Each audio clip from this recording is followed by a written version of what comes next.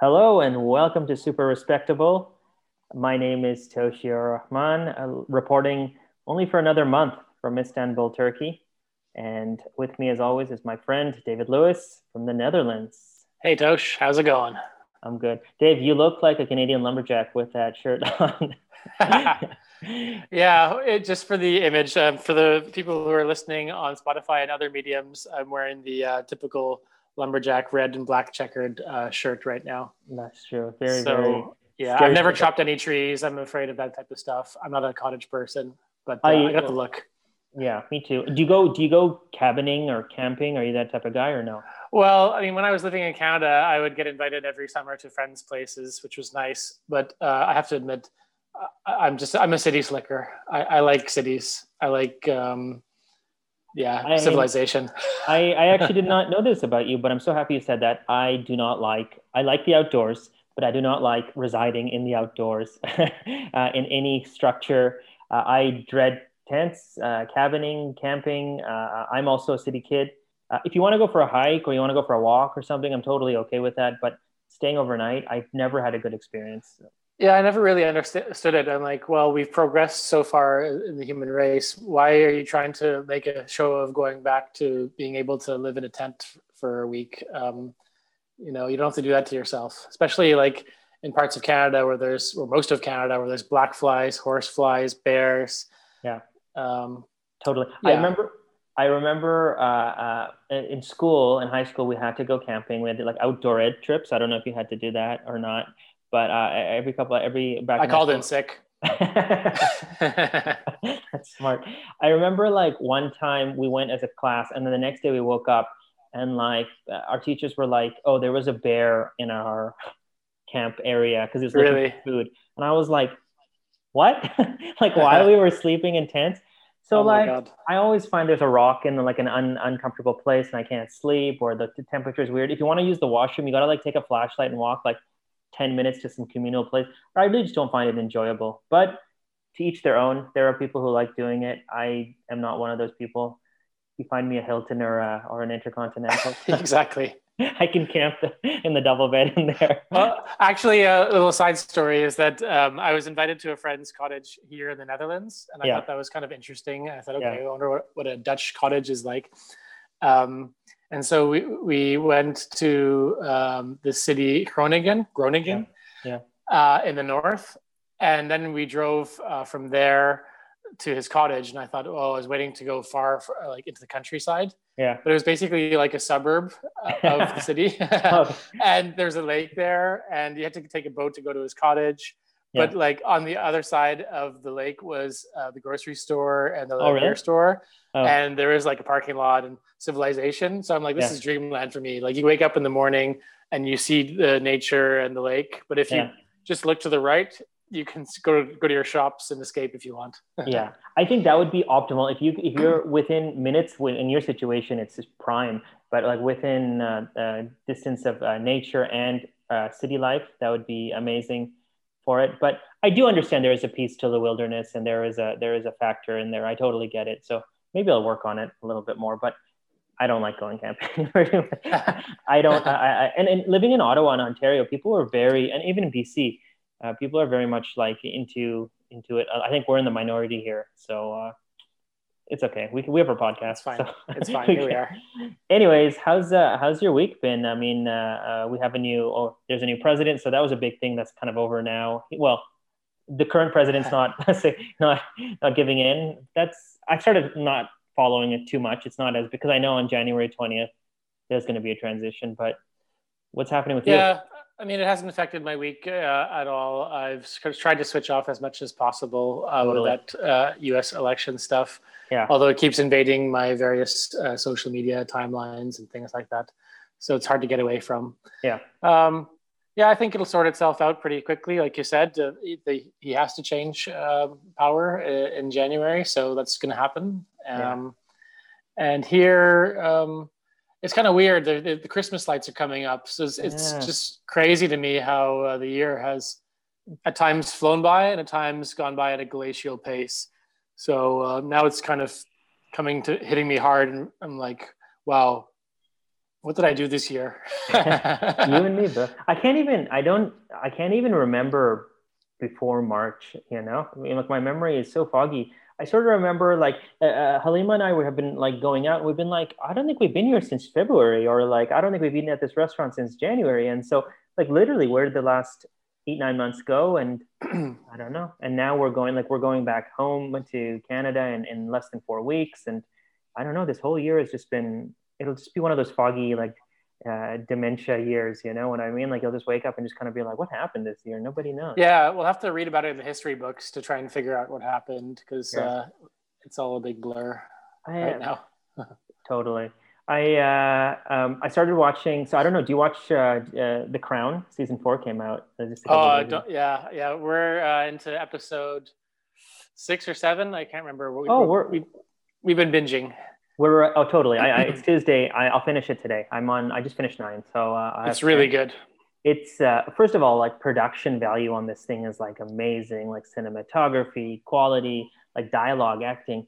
But even from a story point of view, it's just like it's amazing. Like it's really good. But I really despise the royal family in this season. Like I really feel like they're ganging up on Diana, Princess Diana, and I really think Charles comes off as an asshole, which he was, I think. But yeah, well, it kind of highlights how dysfunctional a lot of families are, especially the rich and famous.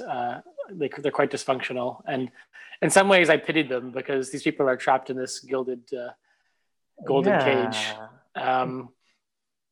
So, no, I think it was very well done. I just hope it's historically accurate because this is going to be like the history of the royal family. Everyone's watching it and thinks this is the truth.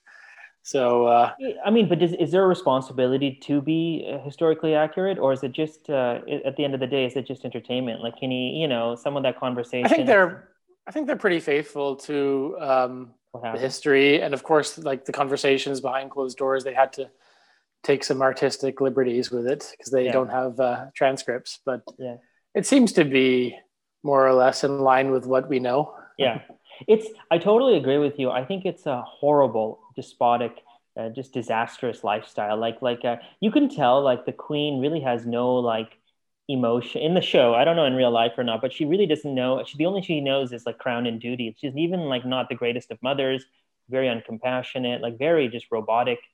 And like just at points, I'm like, this is just horrible. Like, why would you want to live like this? You know.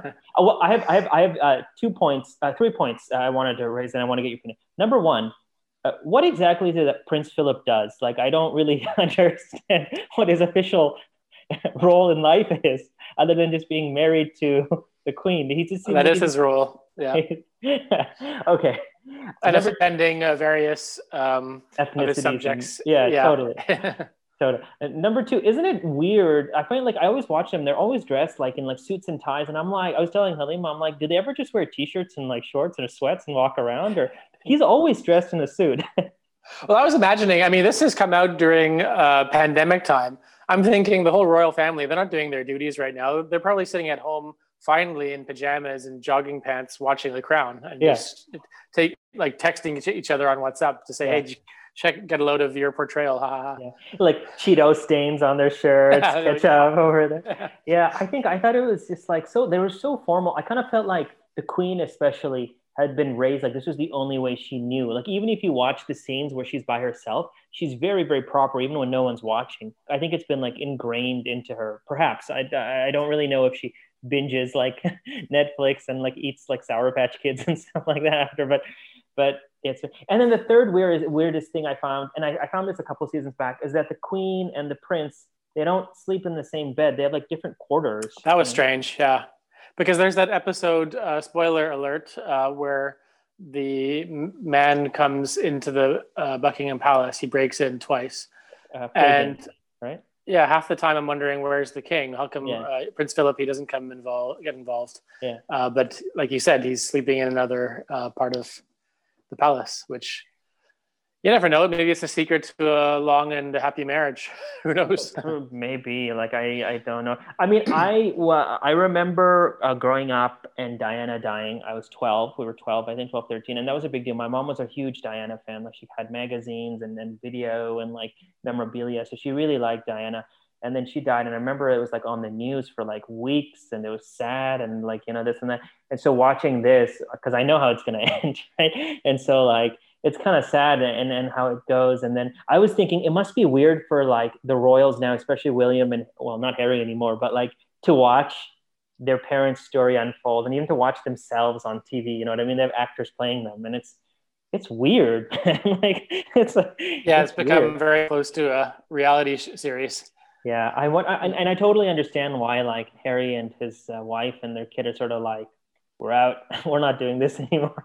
Like we're living in, we've moved to Los Angeles or wherever, Santa Barbara, So, but even still, it's hard for them to have a normal life because they're always going to be in the spotlight. They can't check out. So the British press is pretty relentless in keeping tabs on what the royals are up to. So, are they technically royals anymore? I'm not sure. I think Harry still is, but Prince Andrew, the one who is having some problems with that Epstein sex scandal, I think he's been kicked to the curb. Maybe not having to relinquish his titles, but having to give up his royal duties. Yeah. So yeah, strange crew of people. Yeah, but very much related in two ways I'll get to on today's topic. Okay. Transgression. So I love reading about how rich people spend their money, because I think it is so fascinating. Because I don't know about you, but like I'm not rich, so I don't have working on it. We're working on it, but some people, because I find like there comes a point where every basic need has been fulfilled, and every luxury has been fulfilled, and at that point you just start wasting it like there's no tomorrow.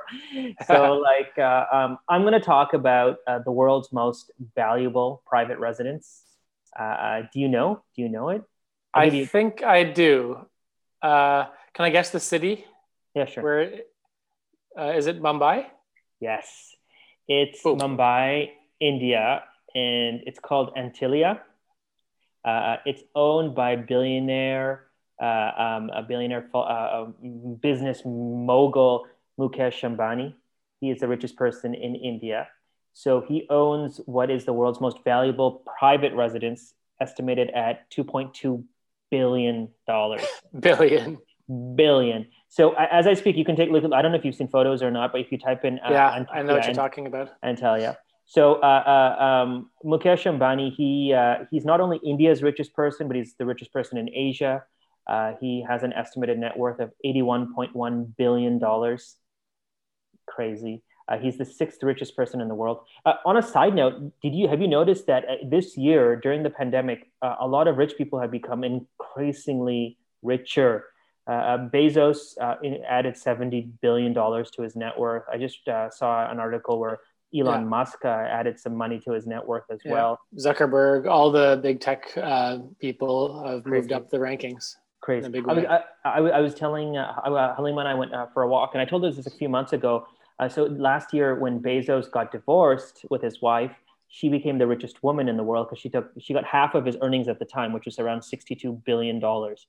And Bezos made that up in a year, like plus 10. That's unbelievable. No big deal. Unbelievable. Like just to think, like, you know how much money that is? That's insane. Like most people won't make it to $1 million, right? To make it to a point where it's like $1 billion and then 100 times over is crazy. What I can't really figure out with that is, how do you do banking if you're this guy? So which bank account do you put it in? Because that would be so disturbing to any bank's business in a good way for them. But he would have to spread it out over so many different banks and have so many people monitoring his money. Yeah. I don't know how he invests it or keeps it safe.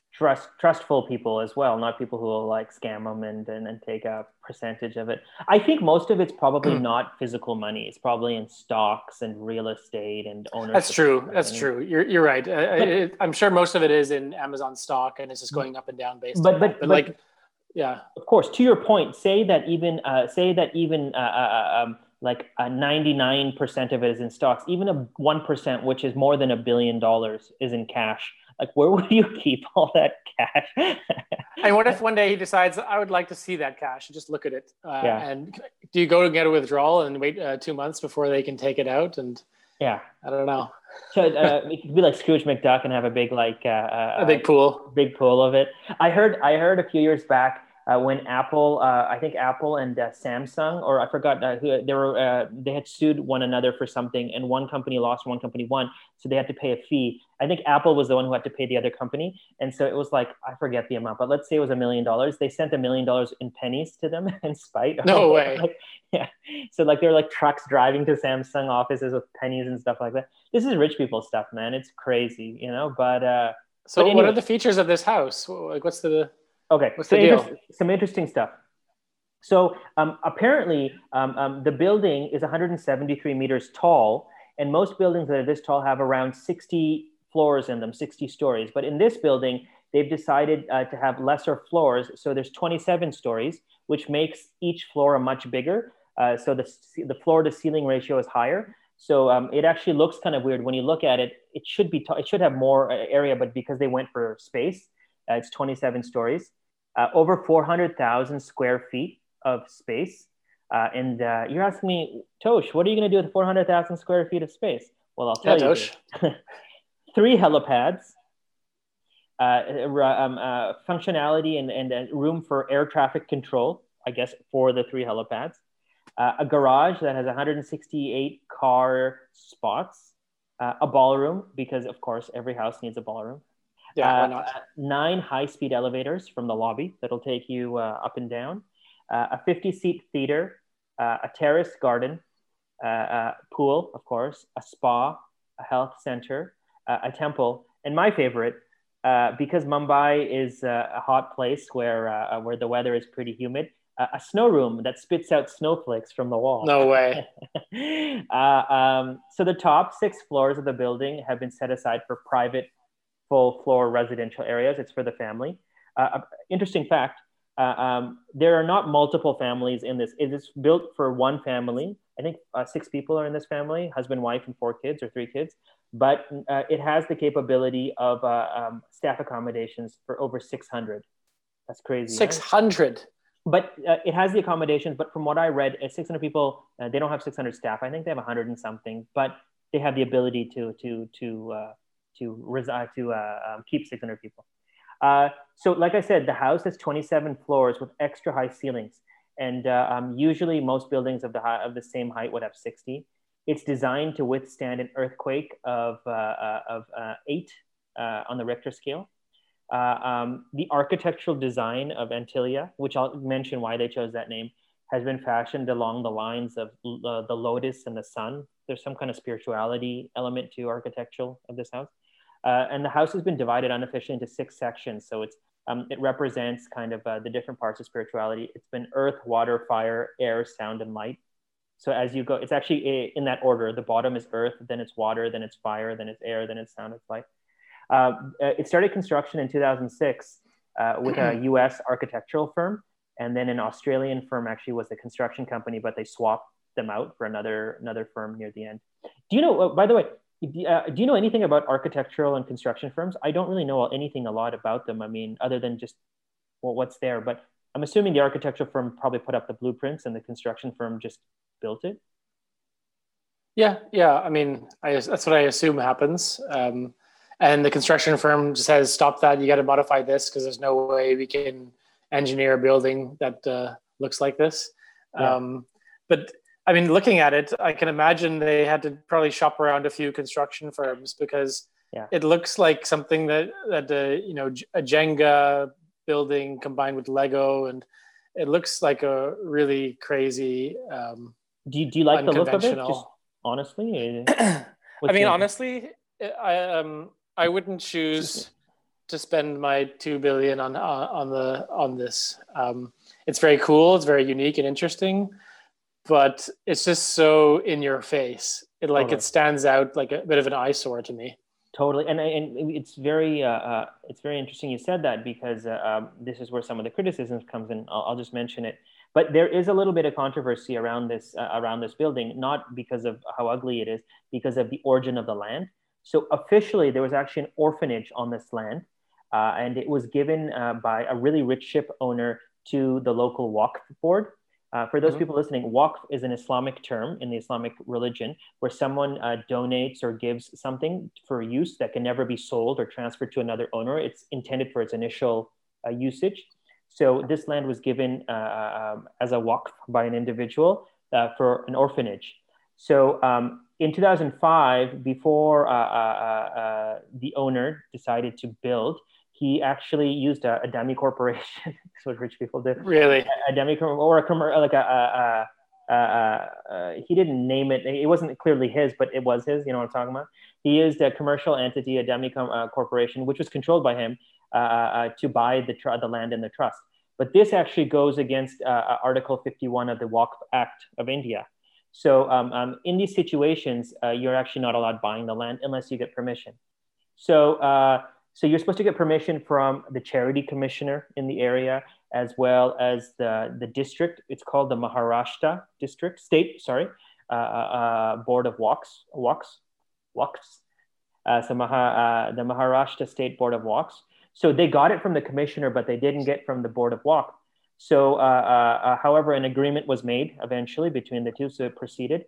But interestingly enough, about a decade later, a gentleman brought another case representing himself and his entity against the orphanage and the charity commissioner, saying that you guys never went through the full process. So that case, from the last time I heard, is still being heard in a special bench of the court. And on another issue, they had issues as well with another department. But in the end, Mr. Ambani, being the businessman he is, he ended up just paying about $1.6 million to get it kind of hidden away. Just to settle it all. Yeah. But here's an interesting fact as well, and this kind of is a good transition to my next point. The land he bought was estimated to be about $21 million back in the day, but he only paid $3 million for it. Okay. So I guess, he knew the right people, or he was able to kind of undercut the price. Maybe the charity needed the cash, so he was able to negotiate. But it's very, very common, I think, in that part of the world to really pay undervalued property. I don't think, if you're especially a man of wealth and prestige. So money kind of buys what you need in that part. But some of the problems with it are that there is a lot of opposition to it. The most being that you have the world's most expensive residence right next to the world's biggest slum, right? There's a huge contrast between the two. There's a huge gap between rich and poor in India, as we know. And this is just, like you said, an eyesore, I guess, and especially like a rub in the face to people living around who can barely afford day-to-day living. And here's a man who needs a 168-car garage, So, he would argue it's aspirational for the poor people in the slum below. Yeah, it's... apparently there's a lot of criticism, and they make fun of it in the media a lot, that they're like, look how ugly this thing is, look how expensive it is, it's only for a family. There's a lot of mockery happening as well. Even do you know who the Tata Group? Yeah. So even the former chairman of the Tata Group, Ratan Tata, who was actually a very rich man but lived very, very simply. He was known for his not his being cheap in any way, but his normal lifestyle in comparison to the amount of money he had. He even said that Antilia is an example of rich Indians' lack of empathy for the poor, So it's interesting when one of your own kind of comes against you. I love when that happens, though. It's my favorite. The Ambashi family has tried to kind of like do their charity as well. They have hospitals, and they try to kind of like offset it. But I think people are still kind of like, look at this thing, and so it's quite an interesting thing. At the same time, I think it's probably one of the worst places you could have built it in. Like, you know what I mean? If it was out in the country or somewhere where there's nobody around, it might have been a little bit more appropriate, but it's sort of an insult and kick to the people, no? Like in India. Yeah, it's a hard one. I mean, I've only been to Mumbai briefly, and I spent the most of my time in Goa when I visited India, which is apparently one of the least populated states. So, there's people everywhere for the most part in India. Yeah. So if you're a wealthy Indian and you have that much money, I don't know how it works. Like there can't be that much space in the city of Mumbai to build a big mansion.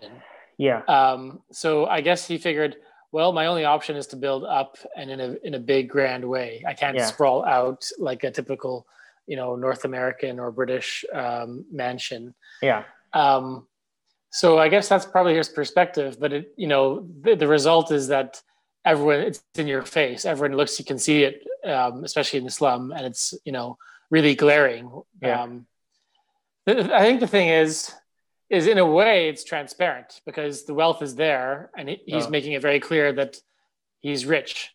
yeah, Whereas there's some people who are rich and they don't want to be known, they want to hide in the background, yeah, but they're kind of shady too. Like the Tata guy, you said he's a good guy and he's was very yeah. cautious with his money. But there's also rich people who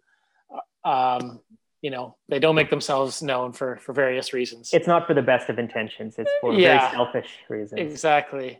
Yeah, So I don't know. It sounds a bit fishy with the land deal, that sort of thing. totally. And it feels also a bit like the Buckingham Palace story that we talked about a bit, where like he's living in a golden cage where Yeah, he's created a whole world for himself inside this building where essentially he doesn't have to leave and interact with the people on the street below. So yeah, he could spend his whole life in there and then fly out, not have to deal with traffic, yeah, go straight to the airport, and then like operate in a complete bubble. yeah. So it must be a strange way to live, even though you're living in the most expensive property ever built. Let me the good segue is it's the world's most valuable private residence, but the world's second most valuable residential property after Buckingham Palace, which is estimated at $5 billion. But Buckingham Palace, 5 billion. yeah, but Buckingham Palace is not a private residence; it's a crown residence. It's owned by the state. So that's the difference between the two. But that's what they mentioned on the Crown. The guy who broke in said, "Well, I can come here. It's owned by the government." Yeah, there you go. So it's strange. Oh, my last point was Antilia. The reason they named it Antilia is in traditional folklore, Antilia is a mystic island that was supposed to be in the Atlantic Ocean off the coast of Portugal and Spain. It doesn't exist in real life. It's been referenced throughout different literatures and different folklore, but there's no real reason. I don't know that publicly we know why they named it, but it's supposed to represent a phantom island off the top. But yeah, it's an interesting thing. I've come across the island before. Not the island. I'm sorry, the building like before, and I've always thought it's interesting. I don't know. Have you seen it? I've never. In person. Have you? No. Yeah, when I arrived in Mumbai, it was at night, and we stayed at a kind of funky hotel near the airport, and then left pretty shortly afterwards. So didn't get a good view of Mumbai. The only thing I saw of Mumbai was that there's people everywhere, and it was there's poverty that was quite like in your face. Well, like here's the thing about rich people is that like I'm not anti-rich people. I mean, I find it very commendable if someone can make an earning very honestly and they can succeed in it. Like it's good for you. Like if you figure out the system. The thing I don't like is when people flaunt their wealth, and when especially in a place where you could use it for such good. And, like we said, $81 billion is a lot of money, like even if you kept $1 billion, it's still a lot of money. So like, I don't know. I find it interesting. Like you said, there are some rich people who are very low key for bad reasons. And there are other rich people who are very low key because they're just not that person. I'm thinking of Warren Buffett from Berkshire Hathaway. He's the second or third richest man in the world or something. He just lives in some he lives in the same house he bought in the 50s in Omaha, Nebraska. Yeah.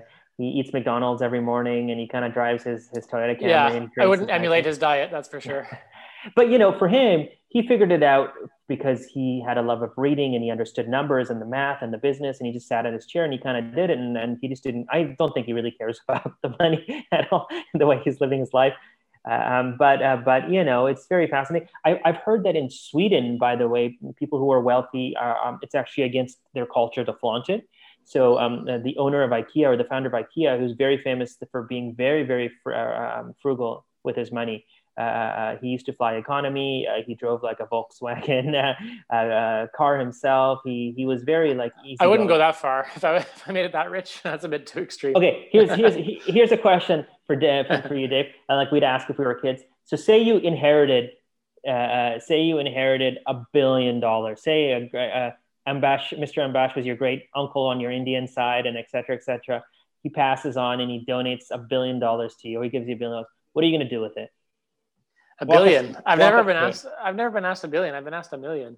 $1 billion it's a challenge to spend that kind of money.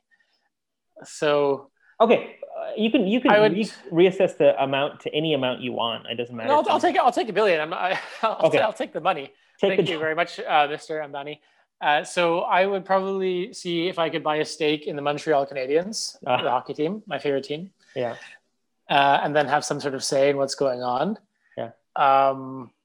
I would. I'm gonna question all your decisions. So be ready. Please for do. Some. Okay. Please do. I would settle any outstanding debts that anybody in my family has. So my entire family is debt free. Yeah, and your friend Tosh, everyone's living. And some friends, but then I have to create a hard a list, because then you start getting these people on the periphery come crawling back and saying, well, it'd really nice if you did this for me, but then by the end of it you'd have nothing. So you have to be pretty rigorous about who you dole out your cash to. But of course, I'll give you a little something. I think a lot of people who come into wealth very quickly always mention that people come out of the woodworks and they'll be like, "Oh, you remember me?" or this and that, and then they're always like, "What?" And then suddenly you got to change your number, Dave. You gotta change your email and number and all that kind of stuff, or else people start contacting you. Well, that's the thing is, I would like to try and preserve the privacy. So maybe buying the Montreal Canadiens wouldn't be the best move. You could take a chapter out of Mr. Ambashi's playbook and buy it through a shell corporation, a hidden entity. I have lots of skills in that area, so I would make sure to have it in an unnamed offshore company. Yeah. So at this point, in this order, you have buy your favorite hockey team or a portion of it, and then pay off debts of family and friends. What's next? Yeah. I don't know. I'm running out of ideas. It's hard. There's only two things. Buy a nice place for myself. For this place is okay, but it's not worthy of a billionaire. In the Netherlands or abroad? No, I would maybe buy a place here. Buy a place in the UK where I have most of my family. Buy a place in Canada where I have obviously my very close family and friends. And then 1 or 2 holiday homes. Oh, so you're really going heavy on the real estate. Yeah. Okay. It'll be real estate portfolio. So somewhere in Italy, somewhere else in Italy. Okay. Spain. So I'd stick to Europe. Yeah, that's good. And geez, there's so much more money to spend. That's the thing. It's so hard to figure out what to do with it. Let me ask you a question. Would you work? Or would you would you retire early, or something in between? I would become a well-regarded and well-known philanthropist. I would make sure my name is on every building at Carleton University. Actually, side note to our listeners, that's our alma mater. That's alma mater, yeah. I don't know if I would give some money to Carleton University. Yeah. I would just make sure my name is somewhere. I'm not sure where I would put it. Maybe the parking lot. Yeah. Well, here's the closest one to our political science building, David Lewis Prime. Well, here's one thing I learned really interesting a few months back. I was watching a documentary. Rich people can make money much more quicker than someone starting from scratch, right? So if you have $1 billion, you could put it into different portfolios or investments or whatnot, so you could at least get a return on it, right? You'd never go below, other than your massive expensive, which would be assets from what you've said. You'd never actually go below $1 billion. So you could easily make at least 50 million or 100 million, or maybe that's a lot, but 10%. But at least you could make at least 5 to 7% a year. Yeah, I mean that was another option I was going to say, but I thought it would be a bit too bland. But I would assure my wealth by putting in a chunk in some sort of stock index thing. So there's always something going on there. Yeah. But then, I got to say, it's really hard to think of other things. I guess I would do work in the sense that I would try and be like a Dragon's Den type. Maybe I would become like a VC. Like a venture capital guy, where I could just be like, hey, people come to me. Yeah. And if I like your idea, I'll give you some money. And then people would be stampeding and kicking down my door. So Yeah. I think that'd be a fun thing to do for work for a bit. And then that way I would learn about different businesses. They would educate me and teach me. And then in so doing, I would give them a bit of cash. Yeah. So maybe for work, I would do that. And then some charitable foundation stuff for the David Lewis Foundation for whatever cause I should care about. That's very cool. And how about you? $1 billion? Okay. So, do you want more? $1 billion's a lot. I don't even. I'm pretty easygoing in it, and so like I would keep working, but more because I'm one of those people that needs to stay active. So I think even after $1 billion, after a week or even 2 weeks, I'd be like my mind would be going crazy. So I would work. What I would do, I'm not into like sports in the same way. I wouldn't invest in sports teams because I'm not that invested in it, and I hate my local hockey team because they've lost so many times in the finals, so I'm not supporting them. But I would probably put about 900 million into investments or the bank, probably. Let's say $1 billion, and with my 100 million left, I would pay off all loans and debts of family and friends. Within reason, okay? Like, well, you would put 900 million into the stock market, into investments. Well, I'm probably into a combination of assets, stocks, shares. Wow. Probably into it. I need to. I'm a little OCD with that. Like, I'd want that as making money, like on the principle. You know what I mean? Into it. I wouldn't do any VC related stuff at the moment. I'd probably take a year or 2 years off before I went back into it because I do business anyways outside of the podcast, and so I'm just fatigued. It's a really stressful life. Okay. So, but I would do the same thing with you. I would buy some real estate. So for us, I'd buy a place in Canada, where my home is, as you. I would. So here's a cool thing. I would buy a place in Morocco, which is where my wife is from, and I love. I've always wanted to buy a nice piece of farm by the ocean. So with that, I'd buy some land there. I'd also like to buy some land in Scotland, in like the Highlands and something like that. I think it would be really, really like quiet, which is all I want. So some land, maybe travel business class. You know, I don't need my own plane or anything. Buy a motorcycle for myself. I like motorcycles, and maybe a nice car for myself, and my wife has a dream car. Would you get a chauffeur? No, I like driving myself. What about, here's another one. Would you get someone to cook your food? Yeah, I would. So my wife loves cooking. I go through phases of liking cooking and not, and right now I'm in a lull where I don't like it. I also like cleaning the house and making sure like things are like good, but right now I don't like it. So it could be COVID, because I've been doing it for so long. But I would definitely do things that would make our life easier, So if someone could help out with cooking and cleaning, I don't mind doing some of it, but I don't want to take responsibility for it. But yeah, like that's pretty much what I do. I buy some properties, I pay off some debts, I travel a little bit, and I'd buy a couple. Like I think you and I are the same in that we wouldn't buy a lot of material crap, right? Like I don't think there's anything that would make me super happy like that I've always wanted on my list, So no, I'd be about a few properties and then experiences. Just enjoy life. Yeah, properties are great because it's an asset and it's making income, right? And then theoretically, in all places, property values go up. So whether you buy them or you rent them or you sell them, you should be able to make a property. Seafront properties is very good, as I know. So I would build my portfolio of properties. I would travel. I would rest. And you know what it is about Halima and I have had this discussion. When I was younger, I used to be like, I want money. I want to be the richest person in the world. Boom, boom, boom, boom, boom. And now it's not so much that I want to be the richest person in the world. I just want to be comfortable and not worry about. I don't want to be part of the rat race and just always worry about where the next paycheck comes from. So even and I just want a quiet, simple, but comfortable life, and not excessive, but comfortable. I think they've said there's studies that say like the optimal income for happiness is like $70,000 US.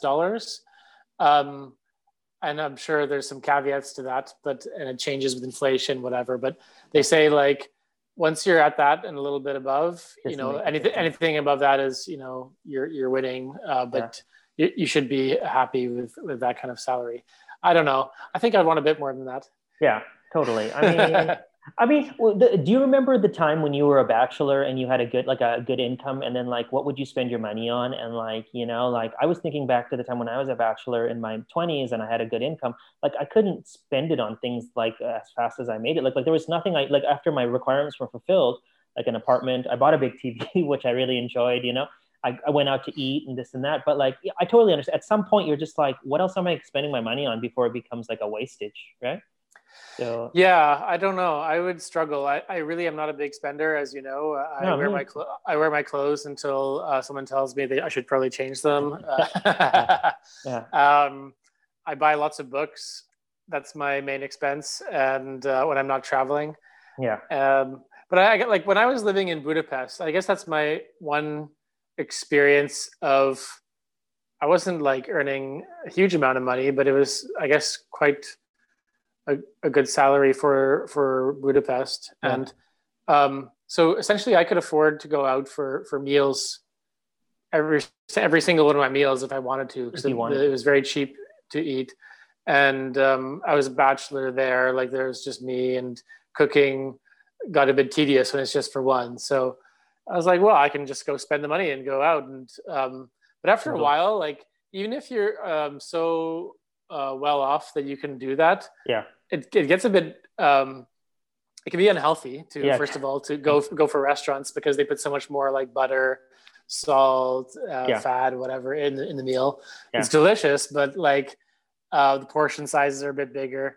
So you're like, oh, I just want to make something at home after a while. Totally, So totally. like I guess if you're a rich person and you're Ambani in the house, Yeah, he's for sure got a team of chefs for making sure. his food, and he doesn't necessarily look like the healthiest guy. He looks like he has a lot of food made for him. Yeah. Um, but like in theory, if like say you're an athlete for the NBA or NFL or Oh, totally. the Premier League, they pretty much all have chefs as far as I'm aware, and Yeah, they're on like really tight diets. yeah, I think that'd be cool. I'd be somewhere in between. I'd be yeah. like, okay, I want to eat healthy, but some nice food. So put me in between like what you make for your athletes and this, and that'd be a cool thing to do for a bit. I totally, you and I, we were on the same page. So when we go out, I never mind. Like I never complain about any restaurant we go to or buying groceries or anything, because I think food is one of those things that like just enjoy it. Like it's not an extravagance and it's in moderation and like and so experiences, which I put food under experiences other than material things, I totally think would be great. Anyone to help out. Here's a question for you. I know you don't have kids. Would you leave any of that $1 billion to your kids, or would you be like, no, you do it yourself and then you just donate it or give it away? That's a hard one because if you've ever seen the TV series Succession, have you seen Yeah, that one? it's Really, brilliant. it's a great show. Yeah, It kind of shows the pitfalls of being the wealthy patriarch yeah, type, and the kids get a bit messed up. So I guess what you try and do is, I don't know, have a trust or something, and then try and tell your kids you're not getting anything. It's all yeah, going to charity. And yeah, then when they're like 40, or you can see they haven't screwed up their life so far, you can let them like sort of drip feed them some money, yeah. and then maybe they'll get it. But like you wouldn't want to make it so clear that their whole life is going to be you know all taken care of for them, because that's not good for anybody. Oh, 100%. I mean, how many? I went to private school, and then like I was around kids who just came from a ton of wealth. We had a parking lot on the top for all our grads, like in our grade 12, and it was like Mercedes, one Porsche, Really. Beamer, and my Chrysler van on the on the corner that I could take seven of my friends home. So one thing I would do is I would really work hard with that $1 billion to be very, very private, to make sure that people didn't know. If it required some money to be really on the down low, specific banks to go to keep it secret or to keep my names out of this and that, I would do that because I wouldn't want people to know I had money. That'd just be between me and my close circle. And even then, that circle would be very, very limited. And my kids would not be in that circle. I wouldn't want them to know that we grew up with this kind of stuff. Yeah, it's a tough one to find the right balance, because like at a certain point you want to spend on some things, but then you don't want to splash out too much because, or like post about it on Instagram or something, Yeah, because then you start attracting interesting characters towards you. And totally. I've seen a lot of stories where I don't know what it is. It seems like it's mostly in the UK where the rich and famous they get broken into, because a lot of them they're like soccer players, football players, Yeah, and they're a lot of them are they're young, right? They're like 20s, early 30s, and they got a yeah, lot of money. yeah, And so they're with their friends who all have a lot of money, and they're just posting all the time on like Twitter, Instagram, Facebook. And yeah. that's like a gold mine for a criminal group, because they can just track like what they have, where they are, You're what just they're up inviting to, it. what their schedule Yeah. is. And for sure there's like all these break-ins with these people. So like it's really hard for athletes in particular, you know, like a lot of the ones in the stats for the athletes, I think, especially in the US, it's like something like 60% go bankrupt within like 5-10 years of retiring. Oh, Um, crazy. because they get the money so young, and then they're like Yeah, already into the lifestyle. yeah. So it's You a gotta hard you one. totally you grow up seeing it. Your friends who are the fellow athletes are kind of buying your bling and the shoes and the But Mercedes and the like car.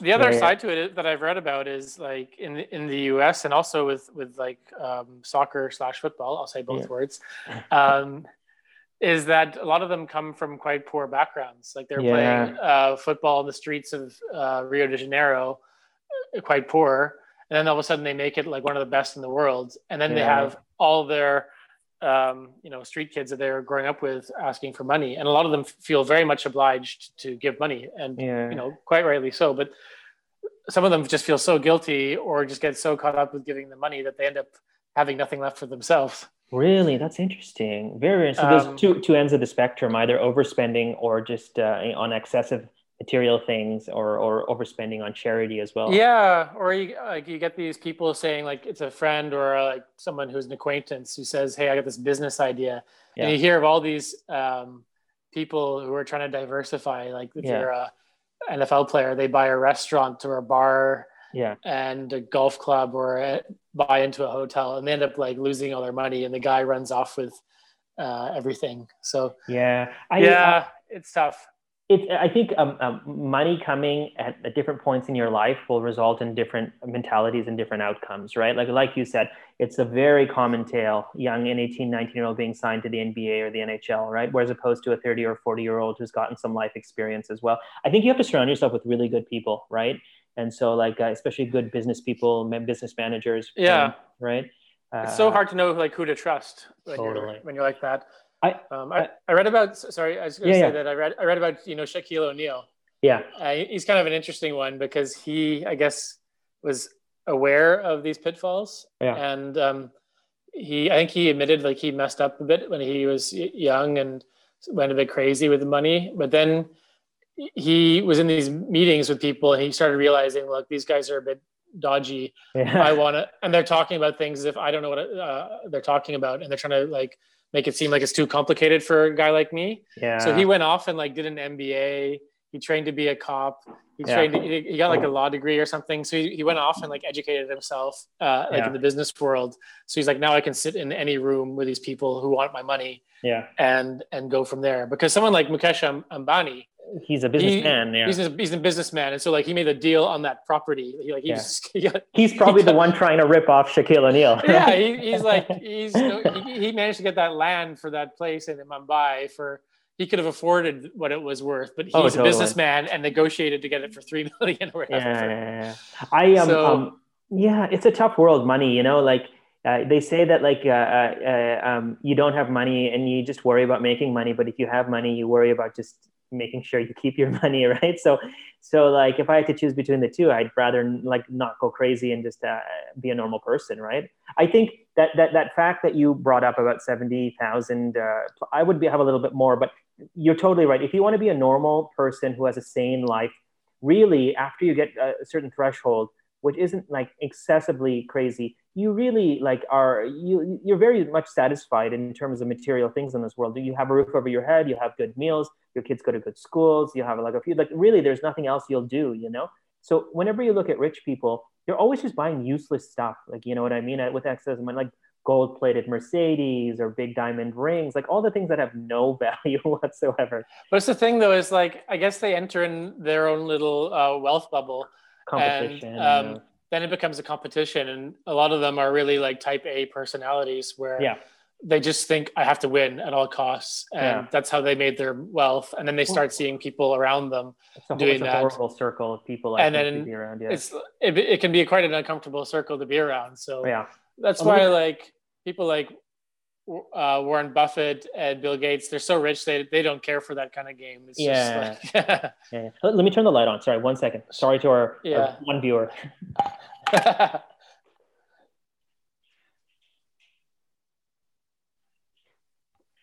But I will say, I'll ask one question, then we'll end it off. What would be, so if you had to buy one excessive thing? So I understand, like with your $1 billion, you're going to buy the Canadians or a stake in it, blah, blah, blah, blah, blah. Maybe you can, I'll go in with the Canadians for you if you think it's a good investment. We'll both go in a little bit. Thank you. But if you were going to buy one excessive thing, like thing that you think like really was material or you had to, can you think of anything? That's total hard. waste. You didn't have to do it. Just fun. Huh. I really struggle with that. I don't like cars that much. Yeah. Oh, what kind of car would you buy with $1 billion? By the way, would you upgrade, or you don't have a car? I don't have a car. Would you buy like a Beamer or a Mercedes or just a Toyota or a Tesla? I would get a Bentley something, and then get someone to drive it. Get someone to drive it for me. Yeah, open the door. Yeah, I wouldn't feel comfortable driving it. There was one actually in the neighborhood where I live. It's weird because there's some pretty rich people, but it's a normal neighborhood. But often on the street where I live, there's some really nice cars. And yesterday there was a Bentley SUV parked outside, and I thought, that's crazy. I've never seen that before. Yeah. I looked up how much it cost. It was 160,000 euros. That's crazy. So I'd be like, I wouldn't want to park that thing. I wouldn't want to drive it. Yeah. So, I mean, for me, that seems like an excessive thing. Just throw that kind of money. At a car, yeah, totally. Or a car. But like, what else? What else could I do? I'd buy a private jet. Well, that was my answer. I said I'd probably buy a private jet because I don't really like flying, like in like commercial. I find that like I fly economy. It's not like I fly business class or first class, but I find the whole process of it a little kind of like annoying and like, you know, a passport check, immigration, security, your luggage is too big, waiting in line.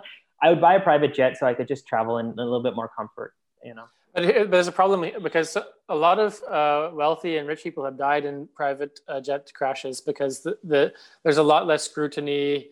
The pilot is, you know, well trained, but probably not under the same rigorous standards of commercial airliner. So, and the other aspect of this for me would be, I would want to fly first class or like business class every single time because it would make me a bit of a jackass. But I would want to like. There's always a feeling. I've flown business class twice, 3 times maybe in my life. Yeah. But it's a crazy feeling. Like even people who are like premium economy or have like the advanced seats for EasyJet or Ryanair, there's like this elitist thing of I can board first, I can do this first, or I can get off the plane first, let me do this. So it's a really weird subculture on the planes. But I would totally indulge in it. Like, it's so strange you say that because at the end of the day, you know, I totally get what you're saying, and I don't think it's a healthy thing for humanity to have this. But at the end of the day, we're all just going from point A to point B. But it's like you get to, you know, when you get to the airport, there's a different line, you know, and perhaps when you go through immigration, there's a different line. You get to board first, you get unlimited food. You know, for me, the whole thing with business class that I enjoy is that I can sleep properly. That's literally the only thing. I don't care about the TV or even the like amount of. I can just put my feet up and sleep because like sleeping on economy is so difficult on long haul flights. So, but like the washrooms, you know, you don't have to share a washroom with like 100 people, but you have to share a washroom with 8 other people. You know what I mean? But like I would never pay like $20,000 to travel first class on like, you know, on like Kwanzaa Airlines, not Kwanzaa, sorry, on Qantas Airlines or on like blah, blah, blah, blah, blah. I think that's a total ripoff, by the way, you know, but I don't know. It's a class thing that you said, you know, some people have to do it because they're in that class and they have to show off. Other people do it because, you know, it's the standard they're living on. I think one good thing is just have balance in life with all things, and I think you'll be okay. It's a pretty good piece of advice that was given to me, and just be normal. You know what I mean? Like I would never. It's so hard to be normal. It's so So hard. many people struggle with that. Yeah, but like I mean, if you get your own, yeah. And then at the end of the day, by the way, just to be rhetorical, and one thing I asked you is that at the end, I would probably not leave a lot for my kids. I'd leave a little bit so they could survive and they could understand, but not enough so they'd be spoiled. And I'd just donate everything pretty much by the time. Wow. Yeah, I mean, really, I think that's what Warren Buffett and Bill Gates are trying to do with the Giving Pledge or the 99% or whatever it is, that just give most of your funds away. And I think most people have signed on to it.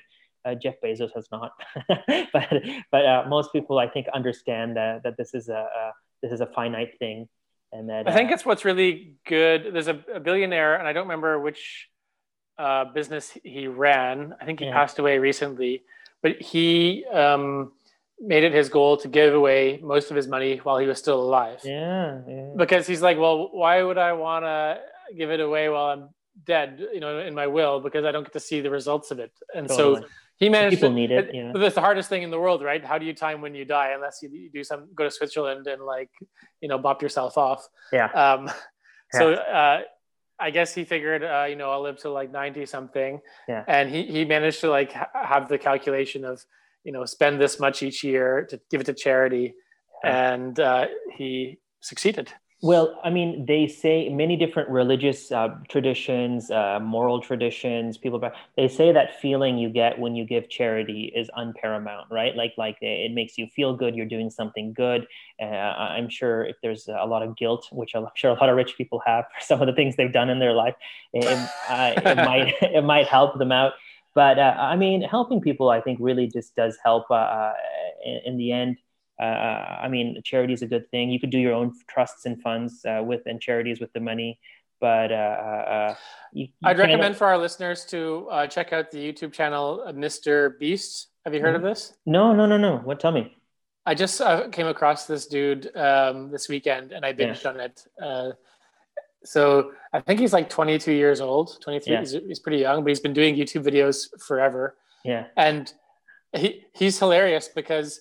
I don't know if he was trying to get famous, but he would just keep pumping out videos for like 7 years. And he has videos where he was just reading out the dictionary for 8 hours. He'd read out the whole entire thing, or he would just say one word over and over, or he would count to 100,000. Yeah. So these videos are crazy, but eventually he made it to be like a successful YouTuber, and these people make a lot of money now. Yeah. And so what he does is each time he makes a new video, that video then generates like 55 million views, and that makes like, I don't know how much money, 100,000. Yeah. So his next video would be, I'm giving 100,000 to a homeless guy.